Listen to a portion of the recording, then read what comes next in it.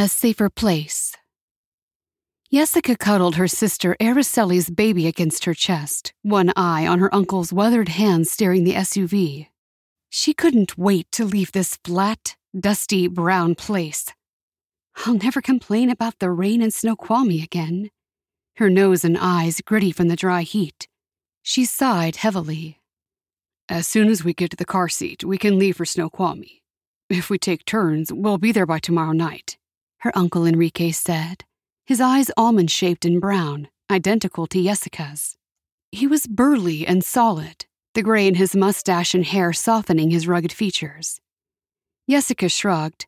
Driving 28 hours to El Paso was better than picking blueberries in the summer heat before her sophomore year. Her mother said she was good at high school only because she hated working. But Mommy was clueless. She liked school, because if she got to college, she'd have a better life. I'll never pick crops again. It isn't your fault Araceli had to stay in Mexico, Tio said. And it isn't your fault that the migra caught her. Jessica blushed and stared out the window, long blonde strands with dark roots hiding her face. She scratched her knee, visible through her torn jeans, and swallowed.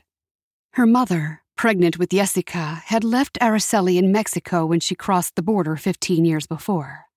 Jessica complained her mother only cared about Araceli, resenting the hand-me-downs and money sent each month for her care. But now she was confused.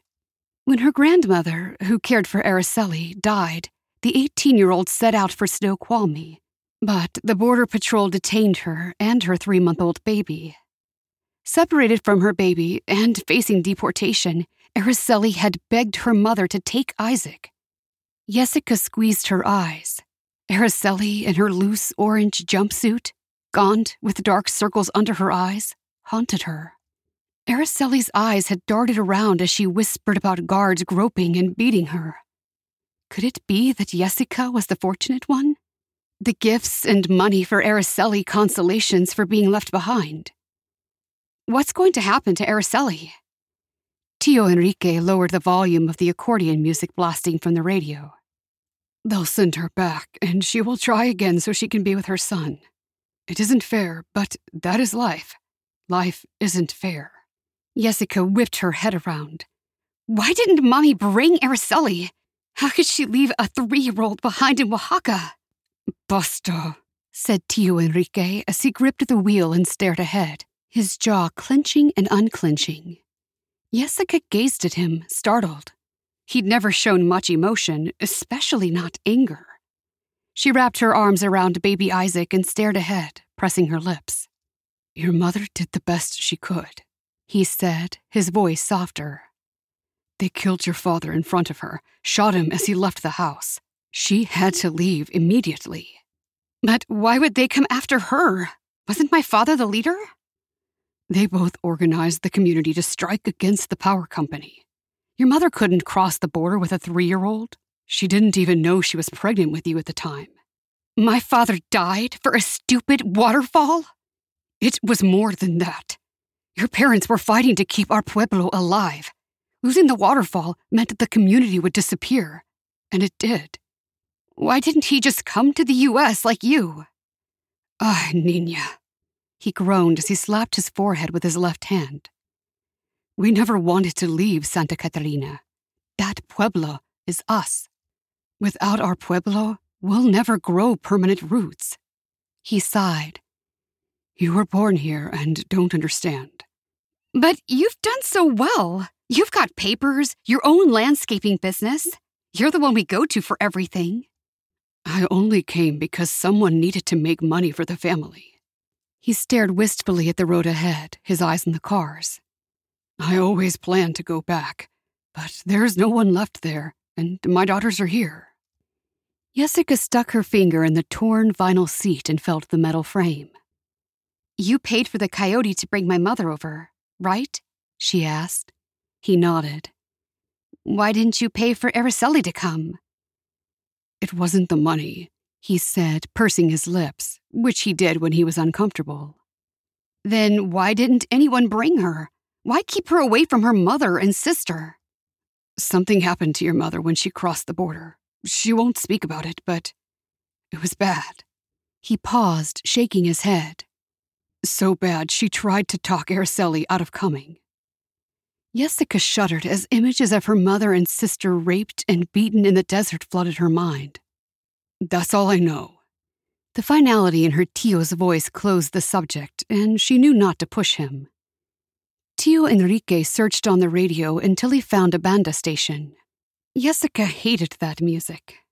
"Can we listen to something else?" Tio Enrique turned off the radio. "You should listen to Mexican music. It's part of your culture.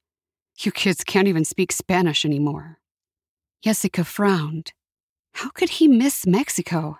That dusty, poverty-stricken place everyone was trying to leave for the U.S. El Chico Munoz says everyone is killing each other and no one has money. He grimaced. "That good-for-nothing? Please don't tell me you're seeing him." Jessica's cheeks burned. Her uncle was strict about boys, and he hated Chico because he'd been in jail and deported. So had her youngest uncle, but the family had sent him money for the coyote. Her mother forbade Jessica from seeing him, but it didn't stop her. When she was with Chico, she felt grown up and alive, his desire for her a new power. A pleasurable tingling coursed through her when she evoked his brown hands roaming her body. He was like a drug. When she was with him, nothing mattered. "You don't get it." "I get that he's in gangs and drugs and is too old for you." "He's only 5 years older than me. The same age difference between my parents." "He's 19 and you're a child. That man has been in prison. He brags about the people he's killed." Ugh!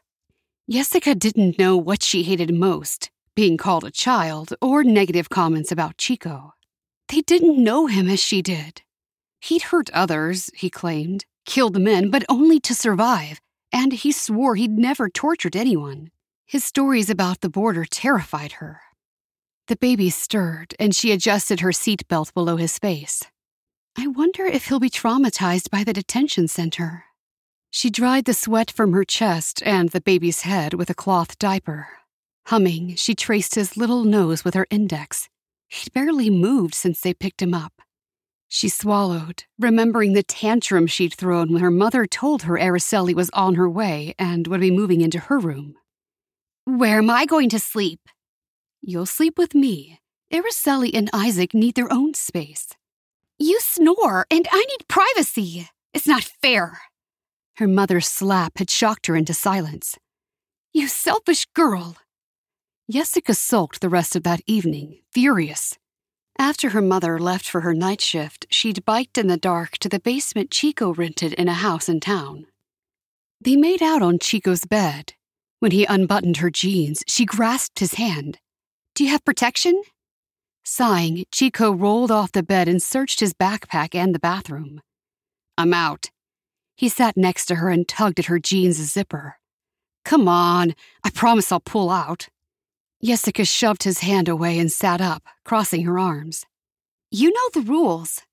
Jessica rarely said no to Chico, often doing things she didn't want to, but she held firm when it came to condoms. There was no way she was ruining her life with a baby. "Fuck," he said, getting up and putting on his sneakers. "I'll run to the store. Before I forget." Chico lit a veladora in front of a 12-inch statue of La Santa Muerta, the patron saint of death, sitting on a chest of drawers. The female skeleton wore a black cape and held a scale and a scythe with her foot resting on a globe. "My mother is having surgery tomorrow. Watch over her, Fliquita," he said, kissing his fingers, then touching the statue's head and Isla's skull. "Do you believe in her?" Jessica asked. "I owe her my life. When I was in Juarez, a rival cartel kidnapped me and were going to kill me. I watched them torture and kill my friend. I was next, so I prayed to her." Chico waved his left hand, missing the pinky. "They spared me, but left their mark." "The priest said she's blasphemy against religion and a cult to the devil." "Who do you believe? A pedophile priest?" Jessica shook her head. "You can't trust your fucking mother for sure." Jessica cringed. Her mother was annoying, but hearing Chico swear at her made her stomach shrink. "La Santa Muerta accepts everyone. Drug dealers, murderers, poor, rich. She doesn't care who you are or what you request. Ask her anything. You'll see. Chico pulled on a hoodie. You stay right there while I go get more condoms. We're here. Tio Enrique interrupted her memories as he drove into a Walmart parking lot, packed on Saturday morning. He steered slowly, yielding to a man with a cart loaded with cases of beer, then slid into a place in front of the giant store.